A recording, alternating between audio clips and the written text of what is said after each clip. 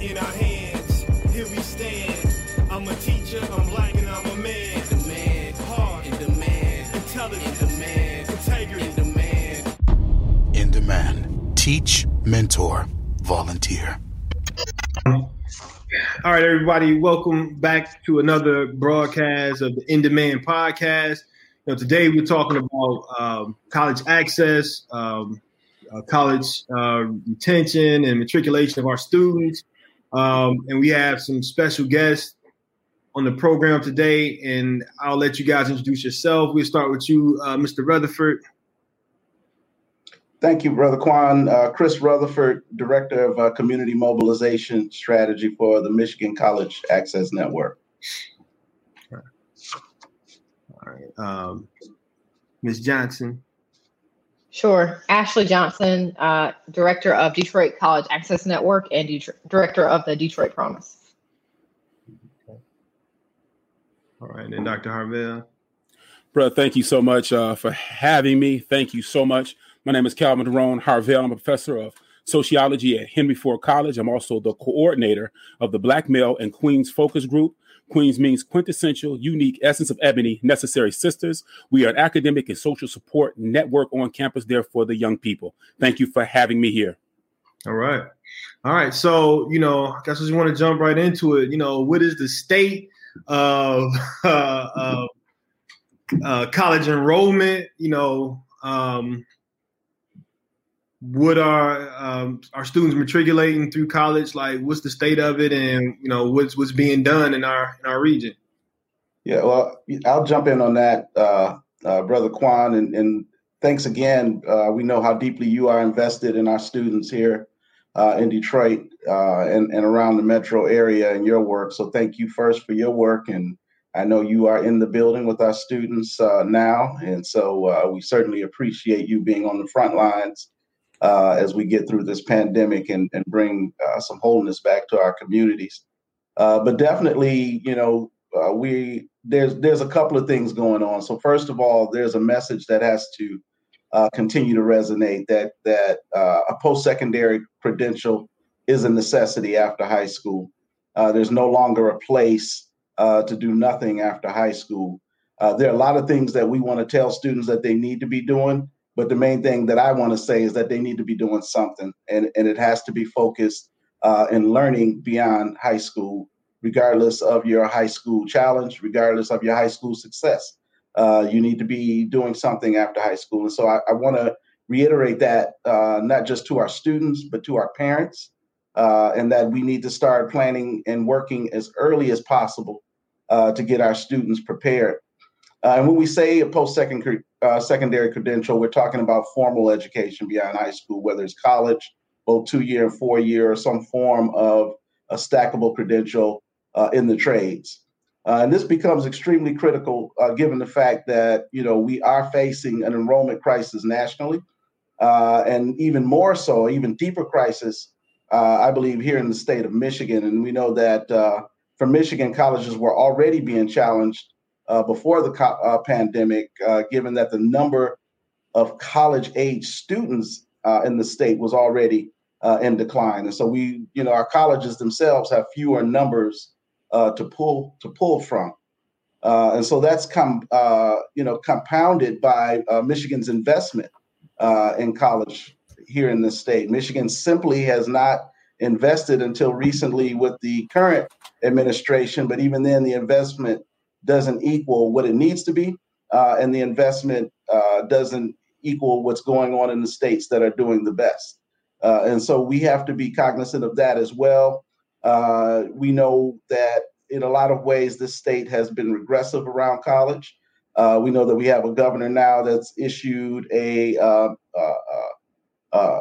has adopted the philosophy of this state has to be educated, meaning that she wants to have 60% college attainment in this state by the year 2030. She's adopted that as a mantra and part of her work goal. She has to pull the funding down and has been working to pull funding down in oftentimes a resistant legislature. And so we know that she's working very hard to do it. But even in that, what is getting approved and what is coming down is still, we still have a ways to go to get to where we need to be. We know that support for students in Michigan has declined from around 10,000 in the year 2000 in terms of state investment to about $6,150. And Michigan ranks 48th in the nation around those numbers around college investment. And the funny thing about that data, as we like to say at MCAN, is the only reason we're 48th is because there are two states that don't report. So we don't know what their numbers are. So we could very well be 50th in investment. So we know that FAFSA completion now was at about 42% in the 2019-2020 year, and that's a key indicator around students being able to go to college. You have to fill out the FAFSA form, particularly for low-income first-generation students. It's like the first step almost. And so, when those numbers drop, they're down to about 36%. But even then, that's still a downward trend from previous years. So we know a lot of that's due to COVID. Excuse me. However, we know that we're still it's been difficult getting our students where they need to be. And we also know that Michigan ranks at the bottom, 49 of 50 states with the drop in enrollment this year. So this is important, not just because we have a governor who's adopted that 60% by 2030, but it's most important when we think about as people say, when America catches the cold, the Black community catches the flu. And we know that when we look at the data, fewer and fewer African-American students are choosing 2-year, 4-year options. So this becomes extremely problematic given that it's necessary what it takes to survive in the 21st century as an individual. But even more important, this lack of preparation for the workforce or even entrepreneurship can have extreme impact on African-American community and its economy going forward. Well, I'll just say, one, I'm super excited to be on this call with you guys. So much excellence on this call. I'm looking forward to not only sharing, but also learning a lot during this podcast. But, I think Chris talked a lot about what's happening nationally. So I want to lay a little bit of context for what the numbers are saying is happening in Detroit, if you guys might find that helpful to the conversation. So, I think the first thing is that people just think that kids in Detroit don't enroll in college. They do. And so typically in a typical year, we have between 55 and about 62% of kids from Detroit go to college, which I think is significantly higher than what the average person thinks, because a lot of the headlines have been that the K-12 system, there's a lot of dropouts and a lot of other things like that. But really, most of the kids in Detroit actually enroll. Now, the state average is, I think, 65%, Chris, somewhere up in there. Yeah. So we're not necessarily at the state average, and we have space to grow, and we need to, definitely push to get higher. But we have a lot of kids that are actually leaving Detroit high schools and going to college. And then I think the other big thing that, I think is important is that there are 60 high schools in Detroit.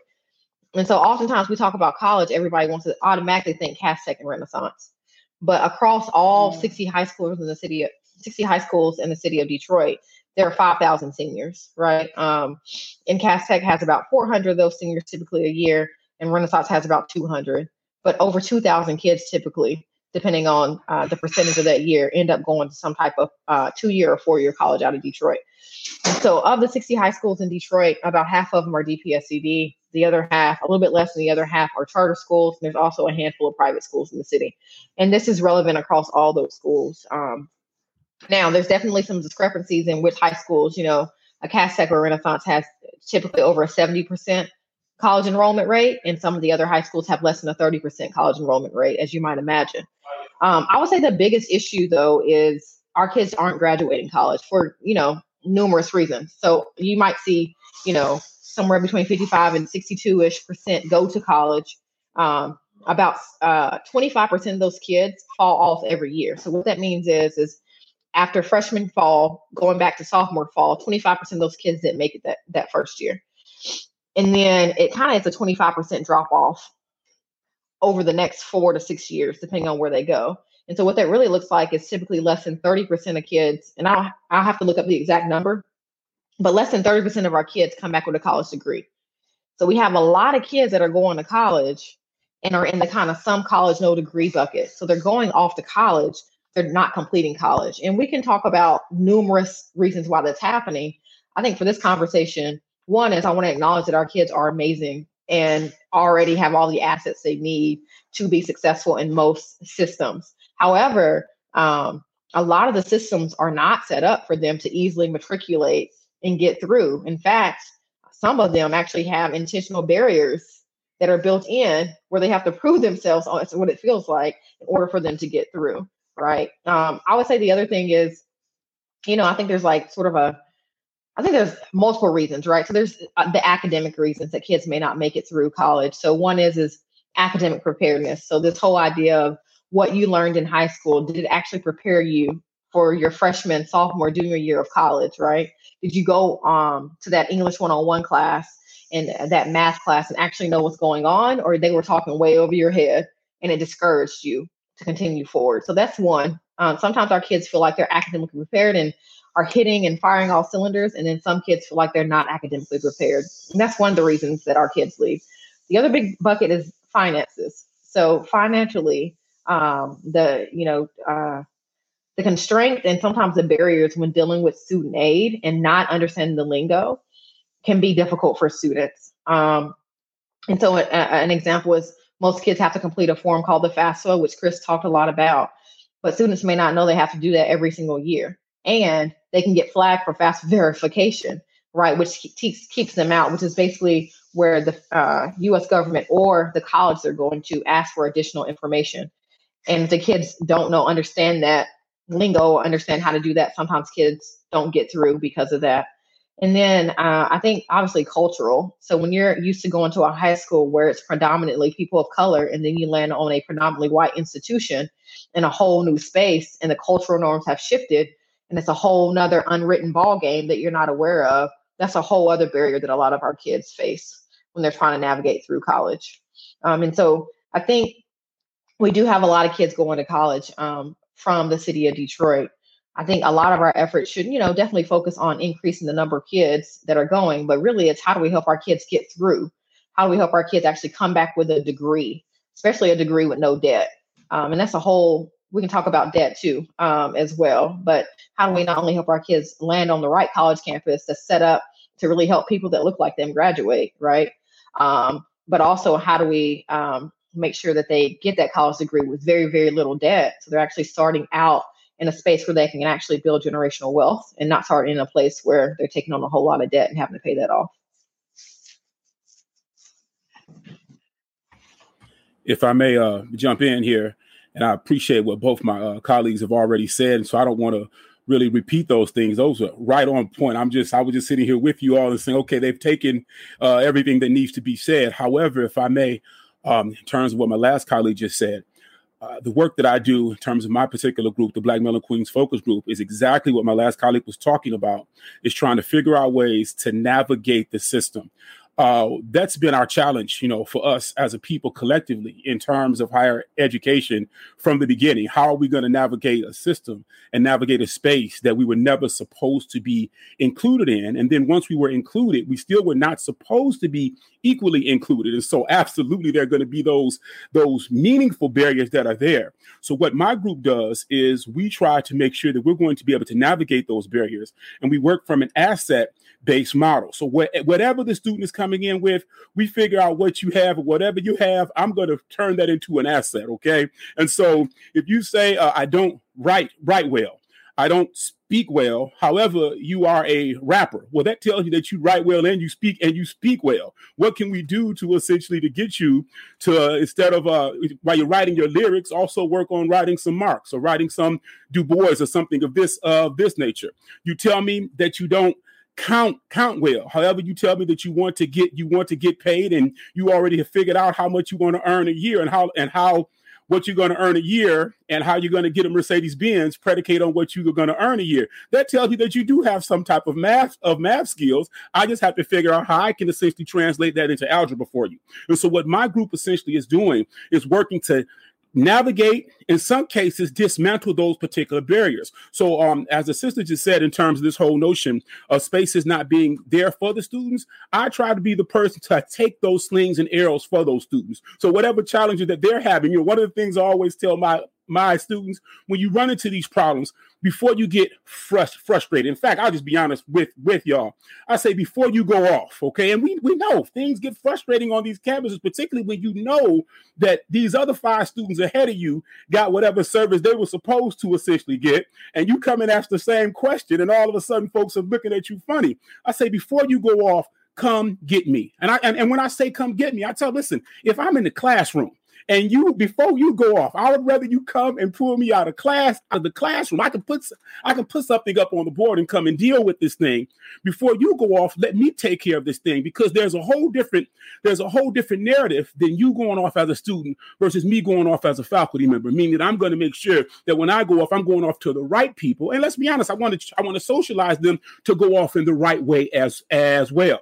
So one of the other things that we do, for example, a big issue, as again, I'm going to repeat what the sister just said, finances. And one of the things I always look at, and no one wants to talk about this in terms of many college campuses, is the notion of food insecurity. If I'm hungry, no, I'm sorry, I could care less about what Karl Marx said. I could care less about what Shakespeare said. I could care less about what W.E.B. Du Bois said. So one of the things that we do within our particular group, we actually have a food pantry and clothing pantry right in my office space. And it's important for these things to be in the space that is our space, meaning the Black Male and Queens Focus Group space, because we know that in some cases, for example, we have a food pantry on our campus overall. However, nobody ever talks about the stigma that is associated with need, right on? And so the notion that I need something, the notion that I don't have food, I don't want everybody to know that. So it's much easier for someone to say, hey, I'm going to go out and hang out with Dr. Harvell. I'm going to go over to see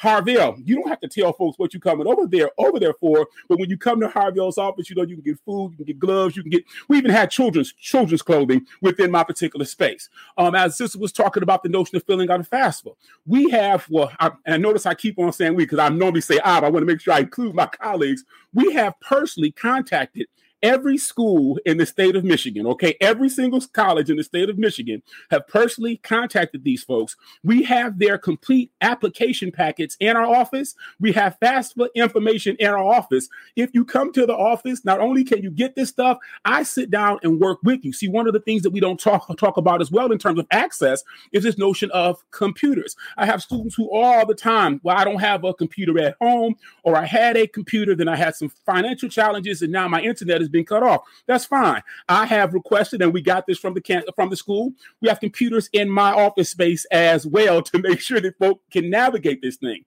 So literally you can come to my office and I will sit down with you. And I have filled out a couple of FAFSAs. I will sit down with you, fill out your FAFSA, help you send those things in. And whatever I can't do, of course, we have counselors that work right with my particular group as well. If you need to go to a college, this is extremely important. We have all of those package in the office. You can sit down with me. A lot of times people assume, well, it's all online. That's cute if you have access, okay? But for some folks, this is going to be their first time even leaving away from home. So I'm able to sit down with the students, go through the college process with them in terms of the application. And one of the other things that my group does, we actually take students on college tours, okay? Because one of the things I think that ultimately happens, particularly in terms of our students, is if this is my first time leaving away from home, I just think, oh, well, I'm just going off to college. No, you need to find a college that's going to fit you. There are some colleges that are going to be fine and they're going to have those services. Some colleges, I'm sorry, there are going to be some schools where you may need to have some one-on-one attention, and you walk into that very first class and there's 500 people in that lecture hall. Prepared to navigate that space. And so we're talking to the students to make sure that instead of going to the biggest college, that you can find some other college that's going to be a better fit. If you like cold weather, well, maybe you don't want to go to Florida. If you want some warm weather, maybe you want to leave Michigan. These are the types of things that I'm constantly talking about with these students. And like I say, we actually take students on college visitations. And one of the most important things, so I always have people tell me, they say, well, so you're telling me that you're in contact with the counselors at the colleges? Yes, I'm constantly in contact with the admissions officers. And they say to me, well, how do you know that the students are going when you set these meetings up? I know the students are going because, this is a part of what my group does and what we've done collectively as a people. Kujijagalea, self-determination. If we don't do it, it's not going to get done. How do I know that the students go? Because I drive the bus too. So yes, I teach sociology. I'm going to make sure you have food. I'll go get you some gloves. And yes, I'm the bus driver too. I'm going to make sure that you get there. Now, of course, I'll say this. Y'all see the gray in my beard. Some of the time the students get a little frustrated with me because on on 75 and on 94 and 96, the speed limit is 70. Y'all see this gray. I'm doing about 68, so they get a little mad at me, okay? But the one thing is we're going to always get there and get back safe. Thank you so much.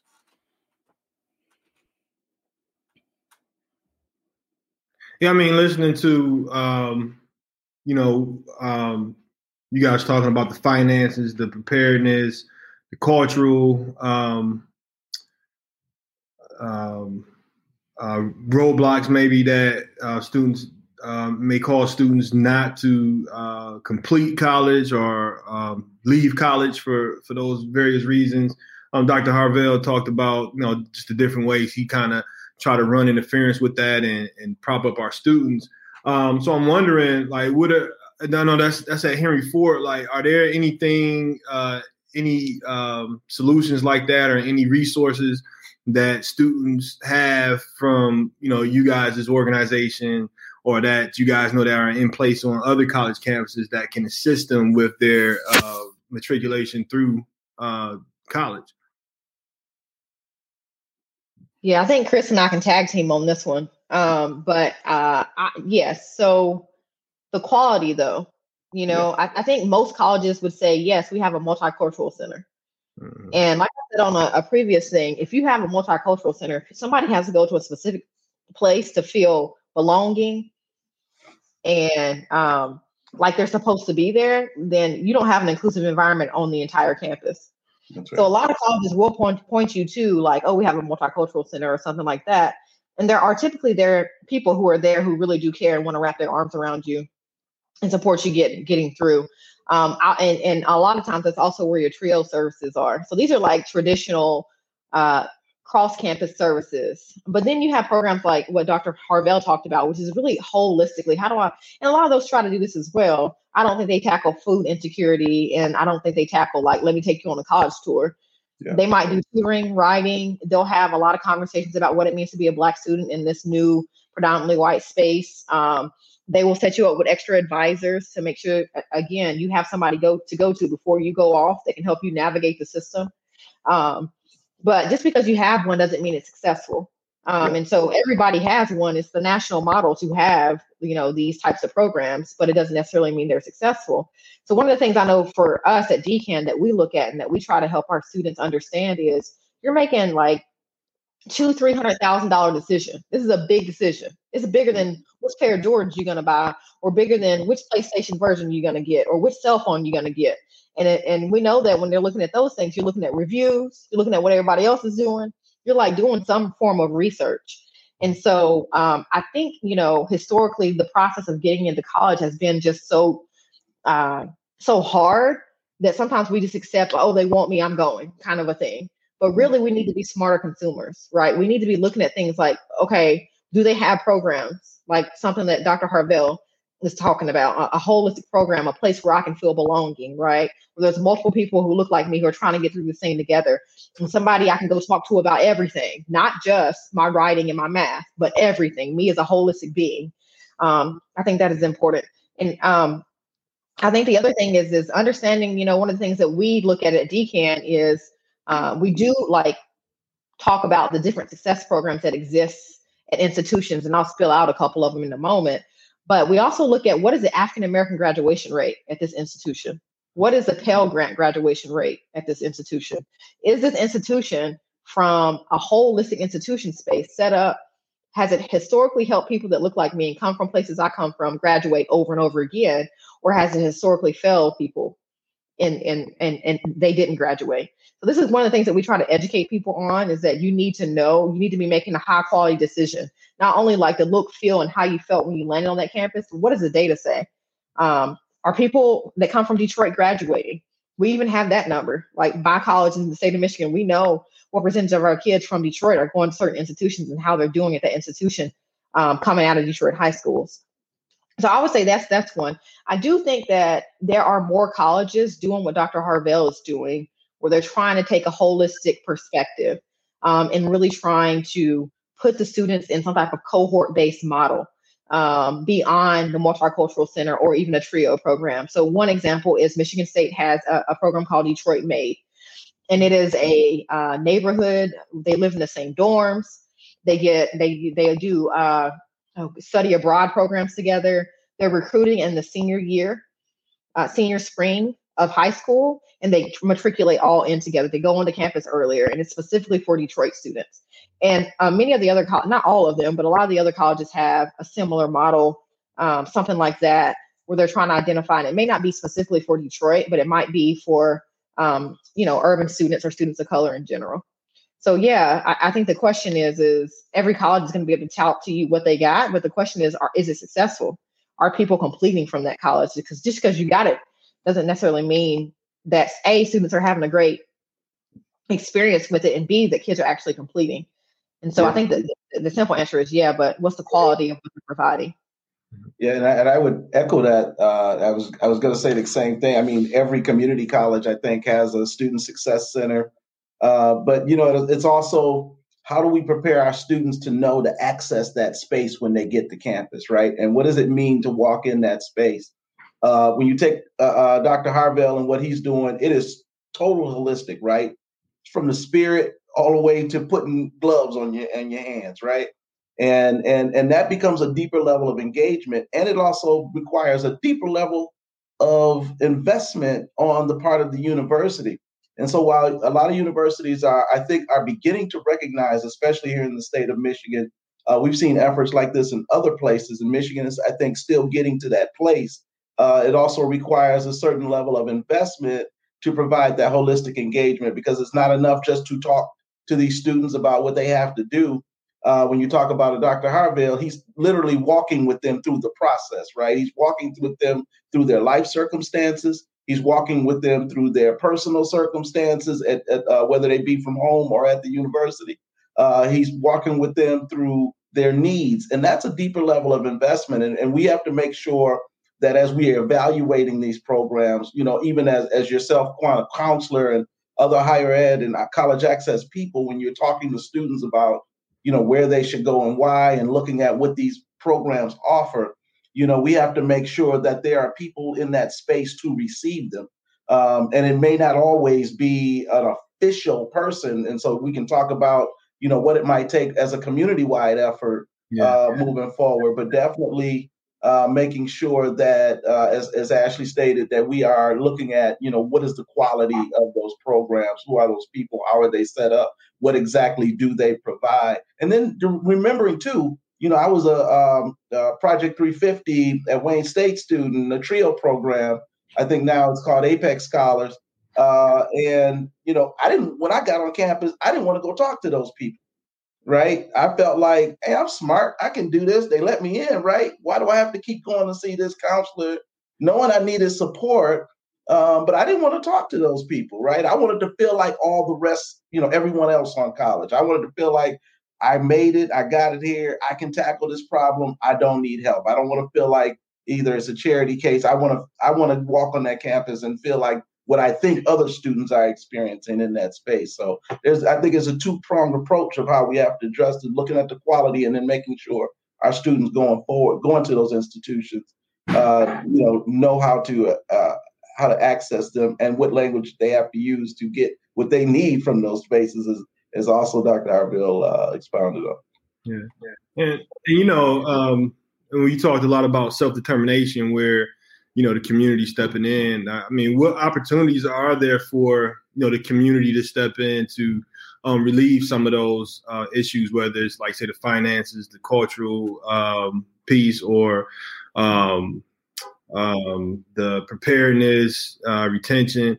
So what opportunities are there for a community to step in? And then also, like, and Dr. Harvell, have you ever worked with the high schools? Like, are high schools involved in wraparound services where they follow their graduates on into college, where that relationship, whether it's with the counselor or teachers, that is something that's established and goes, throughout, the high school, the college experience. And, have you had that opportunity to work with, high schools as well? Excellent question, brother. I want to just, powerful questions. And let me just say, when you were asking the question about do other schools have programs like the focus group, I wanted to say this, that My students know this. When you become a part of the Black Male and Queens focus group, you're a part of the group forever. And so when I say this, what this means is that I follow my students no matter where they essentially go. And so if you go off to whatever school you're going off to, I'm still here to help you. Right now, I'm working with the young man who was in one of my cohorts from 2015. He and I looking at his doctoral programs. I just finished writing some letters of recommendation for him. Another young sis was in the 2016 cohort, and we're working to get her into a master's program right now. And so you're with us. Once you come to Henry Ford, I'm going to bother you for the rest of your life, basically. Okay. But again, trying to make sure I'm getting you to the next space. But now when you ask me the question about the high schools, yes, what we do at Henry Ford, and again, this is about having the administration, of course, buy in as well. The president of the school, the vice presidents of the school have completely bought in to what the Black Male and Queens Focus Group is doing. So what they have done is we have set aside time where I actually go out and visit high schools. So there are times where I may not be on campus every single day, but you can catch me at various schools throughout this particular city. I go out, I give talks at high schools, their college recruitment nights, etc. In fact, one of the high school counselors had told me that when they go and visit schools, a lot of times that they don't see faces that look like ours. I said, great, that's a great idea. So now when students come to Henry Ford to visit, I try to meet their bus. And then I try to actually go on the tour and take the tour with the students. And what I also do is make sure that I connect them with my focus group students. So now what we've done is we've actually set aside time so they can have lunch with my focus group students. So there's one thing for them to hear from me about what the school does and what the group does, but it's even better when they can hear from people who are right in their own age group. So, these young people, 16, 17 years old, focus group students, 18, 19, 20, 30, 40, etc. But so we are, and I'm constantly connected with these high schools. We have done some things where I've taught some classes, for example, in some high schools in terms of our dual enrollment programs. I've worked and did some things where we went in and actually talked with it. And I appreciate this earlier question about access in terms of the community, where I've actually went in to do some parent sessions. I think that becomes extremely important, where, parents have these wonderful questions. And of course, and this is always what's very powerful legally, right? Once the child comes to Henry Ford, I can't talk to the parents any longer about that particular child. And so it's this heavy piece where my child was in school in June, and I could go and talk with them. 2 months later, all of a sudden, like some great epiphany showed up, and my child now knows every single thing. And so the parents have been very, very responsive and very, very grateful that we come to these high schools, we come to various other community centers, and actually talk with them and build with them. And so what we do a great deal of work within the community. Also, brother, many of our activities that we have through the Black Male and Queens Focus Group, we have a number of enrichment activities every single year. For example, we have something called Celebration of the Black Woman Queens Dinner. The community is invited. Folks get an opportunity to actually come out and see the types of things that we're doing on campus, and also be able to connect with me and other faculty members. The vice president has not missed any of our activities over the last, I can't tell you how many years. So literally, you can sit down and build with him and several of the other faculty and things of this nature on campus. You'll find that the honors director is always there. The director of the learning lab is always there. We have our own graduation. We talked about that notion of cultural competence, right? So this is not saying that the students don't go to the so-called traditional graduation, but we have an African-centered graduation that speaks to our culture. Once again, the community is invited. People are able to connect and build with us. We have various types of, for example, we just finished our Black History Month program. This year, of course, it was virtual, but in the past, it's been right there on campus. The community is invited. And we are constantly opening up our space for people to come build with us, get information from us, and of course, continue the process of being able to educate both the student and the parents, and making the parents feel comfortable about, look, I want your kids to come to Henry Ford, making the parents feel comfortable about the fact that they sending their children off to our school. And I'm a parent myself, and so I know that's the most important thing in all of our lives. And I try to make sure that those parents understand that when your kids come to Henry Ford, I'm going to treat them as a member of my extended family. That's one of the things we always talk about with the focus group, is that we are family. So yes, brother, I'm going to these schools all of the time. We take the kids off to other schools, and then even after you graduated from Henry Ford, no matter where you have gone, I'm still in contact with you.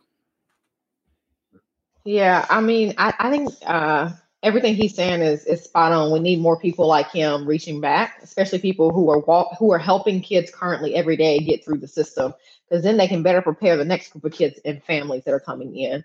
But I would say, some colleges do that, and a lot of colleges do it through, again, TRIO programs like Gear Up or Upward Bound. But when you're talking about 5,000 seniors, I mean, these programs may be reaching 100 kids in 2 or 3 high schools. So it's not necessarily a citywide opportunity. I actually think I love that colleges are reaching back, but I think Detroit, we need to build our own.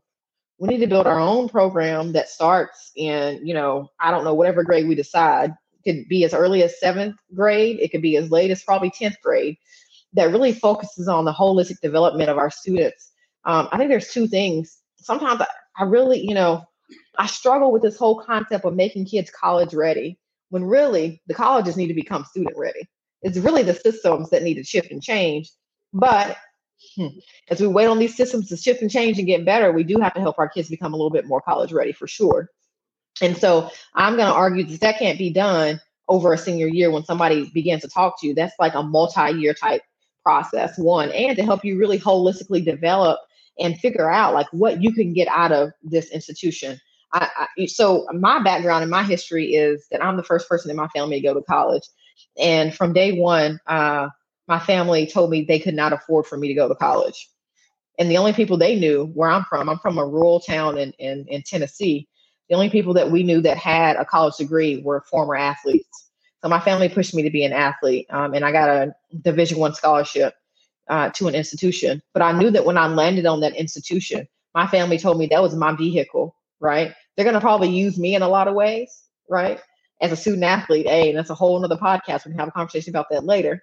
But also as, just like a student on the campus. But my job is to walk away with that degree in hand, right? Like, go and get the degree. That's what you need. No matter by any means necessary, you need to make sure that you're walking away from that experience with something that's going to be valuable throughout your entire life, right? And so I think that's something that would take multiple years to help students really develop, and to help kids. Like, I think the other thing is a lot of kids want to be doctors, lawyers, and, CSI folk, because they see it on TV, right? And they really don't know who they are, what they have naturally to contribute, and how that would intersect with like picking a major, right? And I believe that I personally believe that you should just do whatever you're passionate about, and the money will come. Right. But a lot of times we don't push our kids to think in that way, right? They're thinking about these certain majors. I think this takes multiple times. So I actually think that as a city of Detroit, and one of the things I've been talking to Chris about is like, how do we build our own program? How do we create our own program that starts in high school and really focuses on going deep with students over the course of multiple summers? Some of those summers are with us. Some of those summers might be out and about on a college campus. Some of those summers might be an internship opportunity. But how do we make sure that they're well prepared when they land on that college campus to take advantage of everything that's available to them, so they can walk away with not only that degree, but the right social networks to really become who it is they want to become and contribute to the world in the way that they want to contribute to the world? And then how do we create the kind of program that doesn't stop when they land on the campus? Like he's saying, he's with these people probably all the way till they have babies. I'm sure some of them are calling him like, I'm finally married and I'm about to have a child. And, I think that's the kind of program that we need to create for the city, that no matter where they go across the world, they're still, they have the city has their back and is going to support them with getting through. And that's something that does not exist in Detroit currently. It does exist on small scales. There are some programs that do that, but not a lot of these programs start early, right? So some of them start in the senior year, but not very many of them actually start in 9th, 10th, and 11th grade, and really help students holistically develop and figure out who they are and what they want to contribute to society, and how having a college degree might help with that. Yeah. I mean, I think that, the natural way to get something like that started is with the relationships that already exist. I mean, I know teachers and educators who kind of do that sort of thing naturally, where the students, they might have had them since they were in 9th grade. And when they graduate, they're sending them care packages. They're traveling to the school to check up on them. They put them in contact with other people at the school, and so it's like that's something that's done like in the natural sense, which is those natural connections. I think that, and saying how can it get started, I think that's one of the ways you can get started by just utilizing those natural relationships, bringing educators on board, bringing the church community or the community in general aboard, where it's like, hey, listen, these are our students, this is what's needed, and then really allowing us to step up and kind of do something about it. But like you said, I've seen it happen at again with the individual people. But I'm interested too. Like, how can something like that be brought to scale? Would you say we have about 5,000 students a year? Yeah. And you can start out small and eventually, you want to get to how many ever you want to get to. But the other thing is, I think we also have the pieces in place. So a part of it is there's this whole thing called Detroit Promise that's free tuition and fees for any 4-year institution in the state of Michigan if you have a 3.0. So how do we get more kids to take advantage of that? If they're not finding out about it until they're a senior and they're not really being prepared to take advantage of that, starting earlier on and making better decisions about going to class, better decisions about the classes they're taking. I said all that to say, I think we have some key components, right? And then we have people like Dr. Harvell. We could even develop a list of like, these are the colleges we recommend, and these are the programs we recommend you go into if you go to these colleges, right? Mm-hmm. So we can start to be really selective about where our kids go as well, so we can get them better prepared. There's this whole free scholarship. Like green book college, huh? That is real. In my work at Michigan College Access Network, my work is statewide, and so there was the head of the Native and Indigenous Culture Commission. I think that's the name of it. It's probably not, but it's a state program that is responsible for making sure that access is provided to Native cultures, communities rather within the state. And so they came to me and said, on one of our on our impact map, which is one of the tools to track attainment rates in the state, and as well as other measurements, how can they include Native-friendly schools, right? And I'm just like, duh, and it's like, that is such a good point. How do we do that because it started thinking about all, students of color, Native-friendly schools, Latinx-friendly schools, and, who holds that information? Where does that information come from?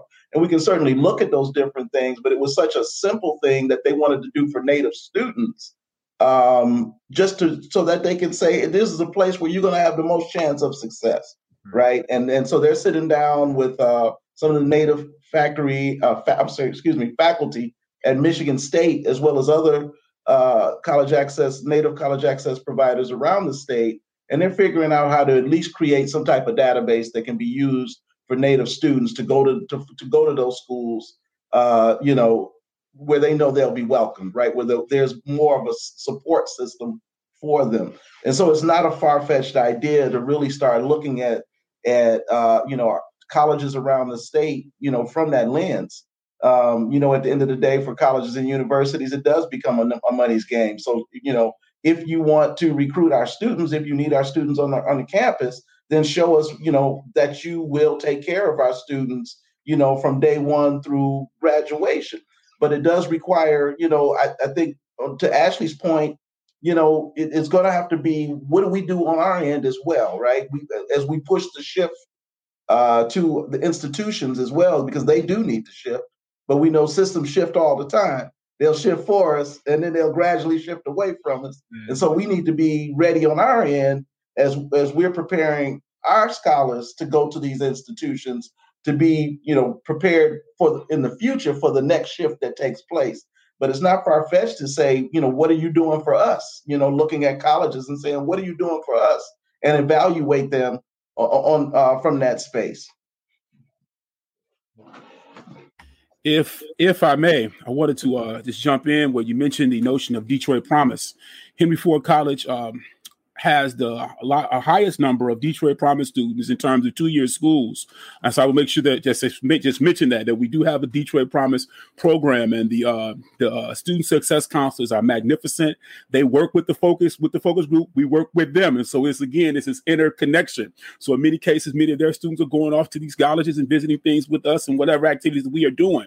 But I wanted to make sure that that I mentioned this in terms of having this structure in place, and knowing that there are these things that are already happening. So in 2019, we had at Henry Ford College, Black Male Retention and Success Conference. And our final session was actually a moving forward session.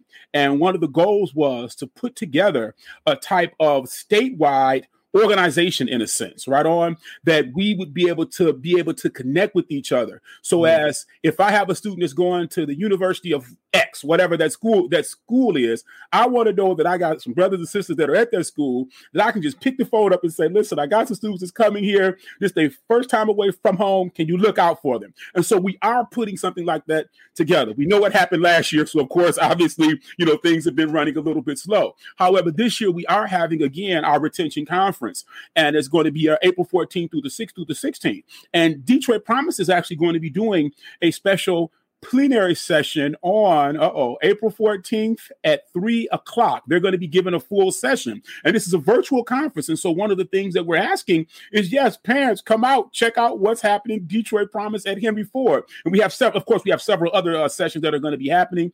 Dr. Ted Ransall, again, this is one of the connections that we have in terms of Michigan State University. He's going to be our keynote speaker. And so we have all of these things that are somewhat happening. And I try to make sure that I use this conference to create access in terms of networking. As I've said at our last conference, we had several students from Henry Ford. We had a number of colleges and universities on campus to recruit students. Several students from my school hadn't even had any of these schools on their radar. They found out about the schools at the conference. The schools are offering money. They're at those schools now, and they're being successful. This year, we're actually going to be having a Black college tour where Black colleges are going to be giving, they're going to have some virtual space, and they're going to be presenting their information. Again, we are trying to have a comprehensive, I try to do everything within this particular, these 2 days. I'm trying to give you every single thing that you need. I'm talking about if you're in the first grade, to prepare you for coming to college, to get you thinking about college,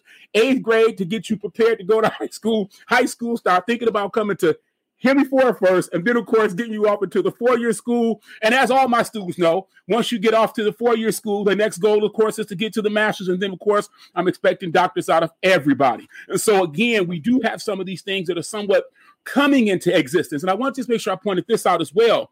As the sister was saying about what can we do in terms of building these structures. Currently, we are working to put together a Black Studies program at Henry Ford. Okay. And when I say we're currently working, you look at the person who is responsible for building this particular program, and this program is going to be the baddest Black Studies program in the entire country, okay? But it's going to be comprehensive. So one of the things that we're doing is I want to have a summer bridge program. All of the literature talks about the need and the importance of this, but I want to take that bridge program in terms of the summer and make it actually an entire year type program where throughout the year students are coming to campuses, or we as faculty are going to their schools to talk to them about various things in terms of preparing them for school. And so one of my arguments is the same as what Sister was saying. We can't just wait till the senior year. We need to be going to these schools in the 7th grade. Hey, we may need to go in the 5th grade or in the 4th grade. I'll never forget one of the coolest things that one of the coolest statements that a young person made to me. I think they were in the 4th grade. I was visiting my daughter was in the 4th grade, and there was a young Black boy in the class. He was one of the few young Black boys in the classroom, and so he connected with me in a sense, right? And it was heavy to me, right? He says, "So you're a doctor, and you're a doctor that don't hurt people." I said, "What do you mean?" He said, "You don't give shots." I said, "No, I'm not that kind of doctor." So then he says to me, "You know what, Dr. H, and you are so cool. I think I want to be a doctor when I grow up too, as long as I don't have to hurt people." So again, that's the notion of access, right? So in this young man's mind, and I'm not saying there's nothing wrong, of course, with being an MD. I want to make sure I say that, okay? But in this young man's mind, the only kind of doctors are the ones that actually hurt people by giving them shots. So going back to what Sister said, many of our students, we do think, doctor, lawyer, engineer, which are great jobs, great, fabulous jobs. But in many cases, they don't even know or don't even have access to other things. I didn't know what sociology was. The notion of being a sociology professor was What are you talking about? I fell in love with sociology, but this was by the time I got to college, right on. But what would have happened if I had not have taken that class by accident and fell in love, and found this particular thing? And I'm talking about, I love teaching sociology, love my job to this particular day. And so as the sister said, the money will come, and what our students, again, money's great. We got to pay our bills, but also having the passion to love your particular job, I remember once I was at a party and everybody was talking about if they won the $500,000, the $1 billion lottery, what would they do? And everybody's job thing was, I'm quitting my job. So my question was, what day is it? They said, what day? What do you mean? What day is it? I said, well, if I win on Monday night, I got to be in class at 9:40 on Tuesday. They said, you're going to still go to work? Absolutely. I love my job. Now, there may be some differences. The Black Male and Queens Focus Group, we'd have our own separate building. We'd have our own separate bus, right? In fact, we probably have ourselves a jet so we can fly back and forth to the conferences and things that we go to. So my group would be, but I would still come to work every single day. Thank you. I didn't mean to go so far, but again, this retention conference is a monster. We're doing everything there. You'll be able to connect with whoever you want. Entrepreneurs, we got authors, we got everything, right? Brother Rutherford, Brother Nellis are going to be there building with us. So again, thank you all so much. Absolutely. I love the idea of having a database of people and resources on college campuses to promote student success. And, I think that's definitely will be an important resource once that's completed. I wanted to kind of ask you guys, what do a lot of the conversation deals with, I know in the community about college, and first of all, if it's relevant and if it's an immediate concern. I mean, what would you guys say for people who say that, college is not an immediate concern, get a trade, maybe work, invest some money, and then go to college later if you want. You won't have to be in debt. You can pay for it yourself with the money you've earned from, the trade or from investment, working and investing. What would you say to the people who have that mindset? We're talking about skilled trade as well. When we define college, we're talking about a post-secondary credential, and most of our community colleges offers trade programs, and so we're talking about both. The challenge is making sure our students are prepared for that post-secondary credential. I know we talked a lot about the traditional college, 4 years. 4-year universities, 2-year universities, but we're also talking about making sure our students are prepared for skilled trades, because that's a whole nother access point that we still have to catch up in, right? Our counselors have to catch up in the language, the qualifications. If a student is not doing well in math or reading, we don't say, oh, you need to go to a trade, because the trades require the same level of math and reading as the universities do. And so that's a whole nother level of education. And so when we talk about post-secondary credentials and college, we do mean skilled trades as well. And so that's any type of training that you have to get after high school. And that was, when I started, my point was, my key thing is like, this is training after high school. And our students have to be prepared for the myriad of things that they can pursue. They have to understand what they are, and then they have to be prepared for accessing those. And in all those areas, there's still a big challenge. Yeah, I would echo everything he said. So I think, we use college shortly, but what we mean is post-secondary. I think the point is that you have to do learning beyond high school. So even if you're going to be an investor, you got to know what to invest in.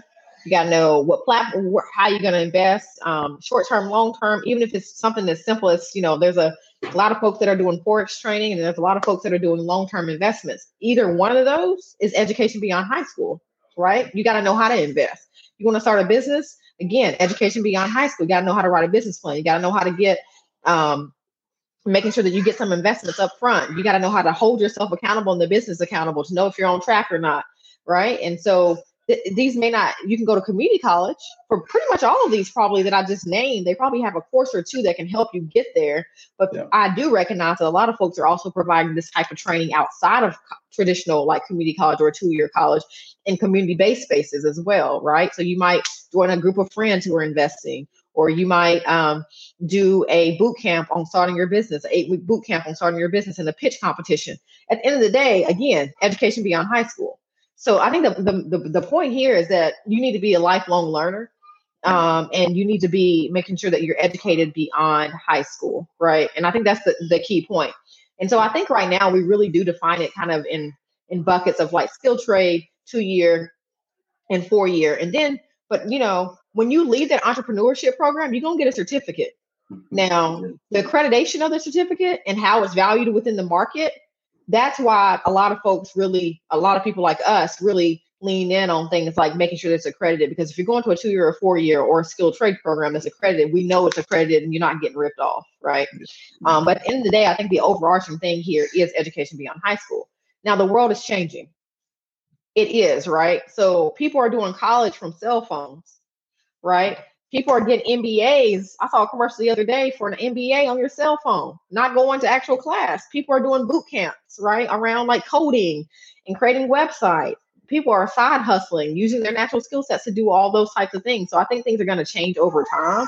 I think the way that we probably define college and post-secondary might get broader over time, as long as it is an accepted credential that everybody values, and it's going to be something that's going to have you not struggling every day and doing something you love. That's really what we want to see kids really get into. But everything that you just named, Quan, to me is post-secondary. It's education beyond high school. And that's the main thing that we have to help all of us understand, is that you have to be a constant learner. You have to be a lifelong learner. You have to be always trying to acquire new skill sets. And if you don't want to do, and you know, I think from a generational perspective, if you think about like how generations have changed over time, I think it's kind of trajectorying the same way as like college will traject in the same way, but also like what it means to be successful will traject in the same way, right? A generation or two ago, you got one job, you stayed there for 30 years, you retired, you got your pension, right? Then there was another generation who's like, well, I'm not staying there that long. I'm going to flip and hop and do this, right? And then you had the millennials that came in and they said, I ain't staying but 3 years and I'm moving on to something else. Now you got the younger generation and a lot of millennials, as myself, where you're like, you got a day job, but you got 2 or 3 side hustles, right? But I guarantee you, every one of those side hustles that you tried to start for yourself, you had some education beyond high school to learn how to start that side hustle. You had to learn how to market yourself on Instagram, even if you took an Instagram class on how to do that. So my point is that no matter what you're doing to acquire money, more than likely, if you're using your brain and your mind, you're going to need education beyond high school, and you're going to need to be a lifelong learner. Now, how college evolves and how we define it over time, I think that will continue to change. But at the end of the day, you're going to need some education beyond high school. So, indeed, I have to agree with you all. And I want to just make sure I say this, because I think our community, someone played an interesting, what I call a trick on us by trying to always put one of us against the other. And you all know where I'm going with this. The historic argument that there was somehow this great fight between W.E.B. Du Bois and Booker T. Washington. And I think that in many cases, folks have, and Dr. Clark talks about this, we have misread what Washington was doing. Let's just be honest. People have painted him in a negative way. And if you look at his public persona versus what he was doing in a very subversive manner, right? Folks want to act like, Washington was living in 2021 and could do and say certain things in 2021 and forget what time period this man was living in. And in fact, quick side note, and what he was doing back then was more radical than what many of us are doing in 2021. So I will make sure I put that out there too, because folks are always dogging this brother, calling the brother a sellout and things. I'm saying, well, hold on. What I'm seeing y'all do, yeah, right on. I'm saying, hold on. The stuff I'm seeing y'all do still is not as radical as what this brother's doing. So I think when people try to put this, there's a fight. Either you have to be with Washington or with Du Bois, and then of course, somehow everybody, we have to be with Du Bois. Well, no.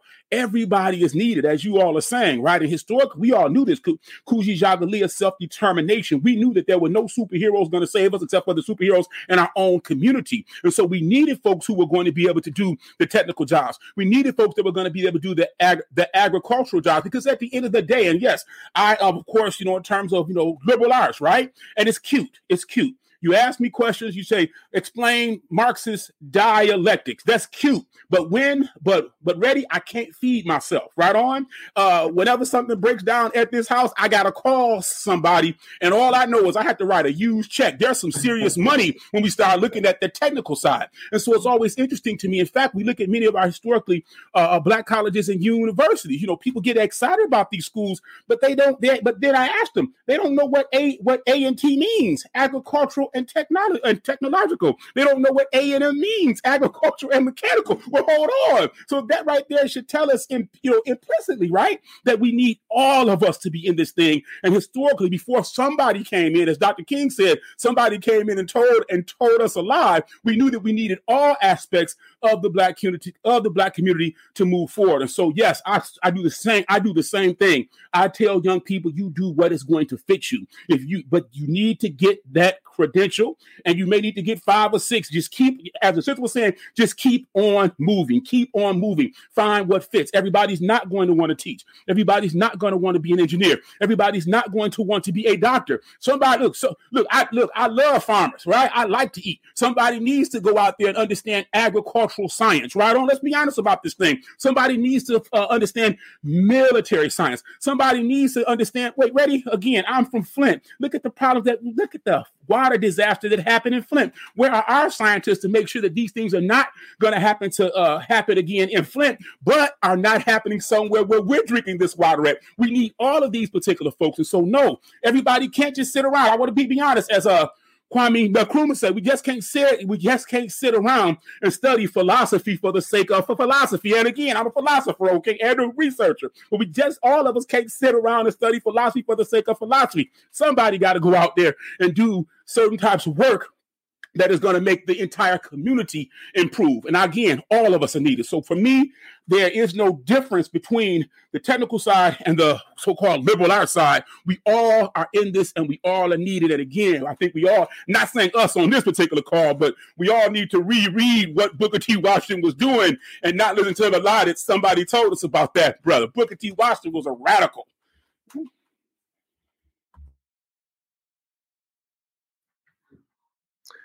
Yeah, thank you for that. We are at our hour point right now.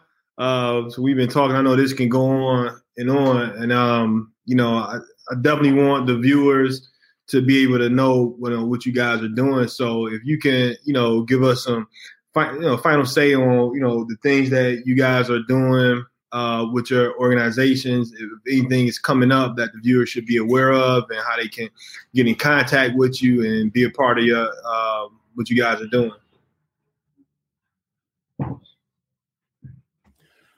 Calvin Durone, Harvell again, Henry Ford College.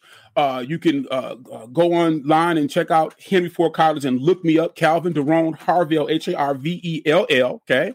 My email address is kharvell, V as in Victory, ELL, at H as in Henry, F as in Frank, cc.edu. Okay. You can also call me 313-317-1533. We are not on campus. However, I'm on my computer all day because we're teaching from, home. So if you call and leave a message, I will return your call. The biggest thing that we're doing in the next month, as I said, on April 14th through the 6th through the 16th, we're having a Black Male Retention and Success Conference open to everybody. It's something for everybody in this particular conference. Some folks get turned off by the name when it says Black Male Retention. It thinks that we're not dealing with sisters. Don't forget, we're the Black Male and Queens Focus Group. Okay, Queens, quintessential, unique Essence of Ebony, necessary sisters. So the sisters are certainly with us. I might as well go ahead and say it right now. I'm already planning for, I hadn't put this out yet, but we're already planning for having our Black Women Social Justice something. I'm working with the name right now at the end of October, early November. So that's going to be happening. So I don't want you, any sisters, to think that we've left sisters out. Like I said, we always have things for the sisters as well. That's going to be April 14th through the 6th through the 16th. It's going to be a virtual. And if you email me, I can send you the Zoom link and any other information that you need. Also on April the 30th, we're going to be having our African-centered rites of passage graduation ceremony. And so if you've never seen an African-centered graduation, please come check us out. It's going to be virtual. You'll get the chance to see the students. You'll hear some. I'm not sure who our keynote is going to be at this particular point in time. In fact, I may just go ahead and keynote myself. That way we know it's going to be on point. I'm joking. Actually, I'm not joking, but I always want to make sure that we get some that students get to hear from other people than just me. But if I keynote, it is going to be a monster. I'll just put that on out there. And so that's going to be the next thing that we're doing on April 30th. And so please feel free to contact me. We also have a Black Male and Queens focus group website, hfcc.bmfqg.edu, and so you can always check me out there as well. Thank you so much, brother, for having me. Peace and blessings to all of you. Thank you. Yeah. So if people want to stay in contact with us, so a couple of places. So one is Detroit_can on Twitter or Detroit.can on Instagram. There you can find multiple different things. So we have free college one-on-one advising. So any student in the city, kindergarten all the way to 12th grade, or a current college student can get free one-on-one advising just by signing up. We have group advising. We have weekly webinars. We also have a scholarship list that's very specific to Detroit students. And those scholarships include scholarships for high school students, but also scholarships for current college students as well. And we also have one-on-one FAFSA advising. So we do one-on-one FAFSA all the time. So if you need that as well. But if you go to our website, detroitcan.org, you can access all the services that I just spoke about. And if you follow us on Instagram or Twitter, you get access to all this information as well, because we're always sharing the scholarship list and things like that. We do have if you're an educator, we have a newsletter that goes out to all the educators, but we also have a student and parent newsletter that goes out where we put all the scholarships in and all the upcoming opportunities. Again, if you go to our website, detroitcan.org, you can get access to that. So that's Detroit College Access Network. Detroit Promise, as he stated, right now, currently, any senior in the city of Detroit that's lived in the city of Detroit for at least 2 years, gone to a Detroit high school for at least 2 years, is eligible for our 2-year scholarship. It's a place-based scholarship. So just by being a Detroiter, you are eligible. By living in the city of Detroit and by going to school in the city of Detroit, you are eligible. So you're eligible to 5 community colleges. And as he stated, Henry Ford is our biggest feeder. Most of our kids do go to Henry Ford for all the reasons he was stating. And then we also have a 3-year scholarship. The 3-year scholarship requires that you live in the city for 4 years, go to a high school in the city for 4 years, and have a 3.0 GPA. Historically, it had required a 1060 or a 21 on the ACT or a 1060 on the SAT, but that has been dropped by most of the colleges. If you have a 3.0 and you get in test optional, you can still get the Detroit Promise Scholarship.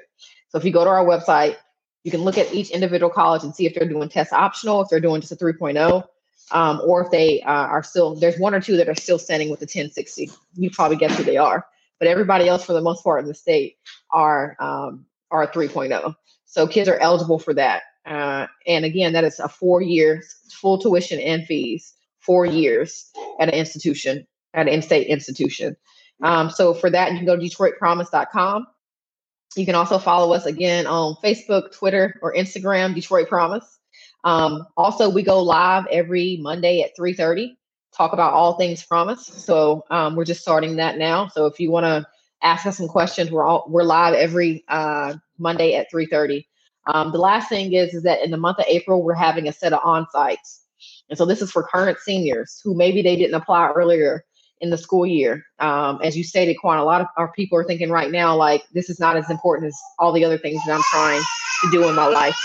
But for these events, they're every Thursday in April. Students can come that morning, apply to X number of colleges, come back that afternoon with a full Promise scholarship on site. They're called on-site scholarships. And so we're doing that. We're trying to meet students where they are. So if you have students who have maybe thought it wasn't a good time, this is a good time. This is a great time. You can go one day, apply, get into a college, and get a scholarship.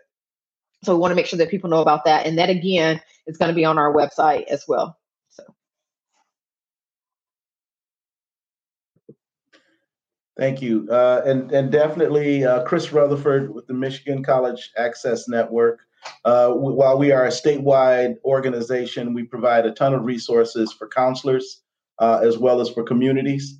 To learn more about the college access and success process, we have opportunities for community colleges as well as four-year universities to engage through our programming with our Advise Michigan college advisors who we place in high schools across the state, as well as our Completion Corps students Completion Corps workers who we place in community colleges across the state. And so those are a wealth of resources that we can offer either your school, be it a K-12 or a high school, or whether it be a community college or a four-year university, so that we can begin to deepen this work across this state, and as we tackle it head on. You can find out more about that at mycollegeaccess.org. My email is chris@mycollege or micollegeaccess.org. I don't want you to put MY, it's micollegeaccess.org. And so you just reach out to me. I can tap you into the right person. We have a statewide conference coming up November 9th and 10th.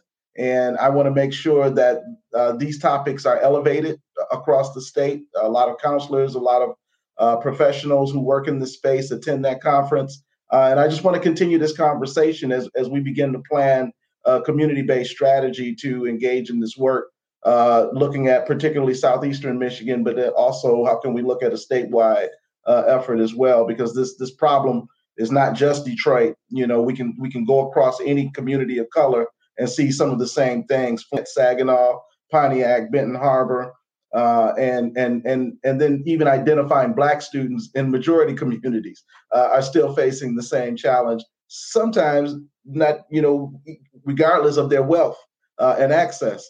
And so we want to make sure that we continuously elevate this need and continuously find solutions as we work to attack this need. So I appreciate this opportunity, Brother Quan. And thank you guys for being on, and just hearing what you guys saying, Chris, about getting the community involved, about self-determination. If you are someone, if you are a Black man and you're looking to be involved in serving the next generation of young people as a mentor, as a volunteer, and even if you're willing to take that that plunge and become an educator, you can go to IamInDemand.com. We'll connect you with those opportunities to be educators, mentors, and volunteers and serve our youth. So I thank you guys for being on the podcast. Definitely, we need to continue this conversation, and thank you for the work that you guys are doing on behalf of our youth. And we'll see everybody next time.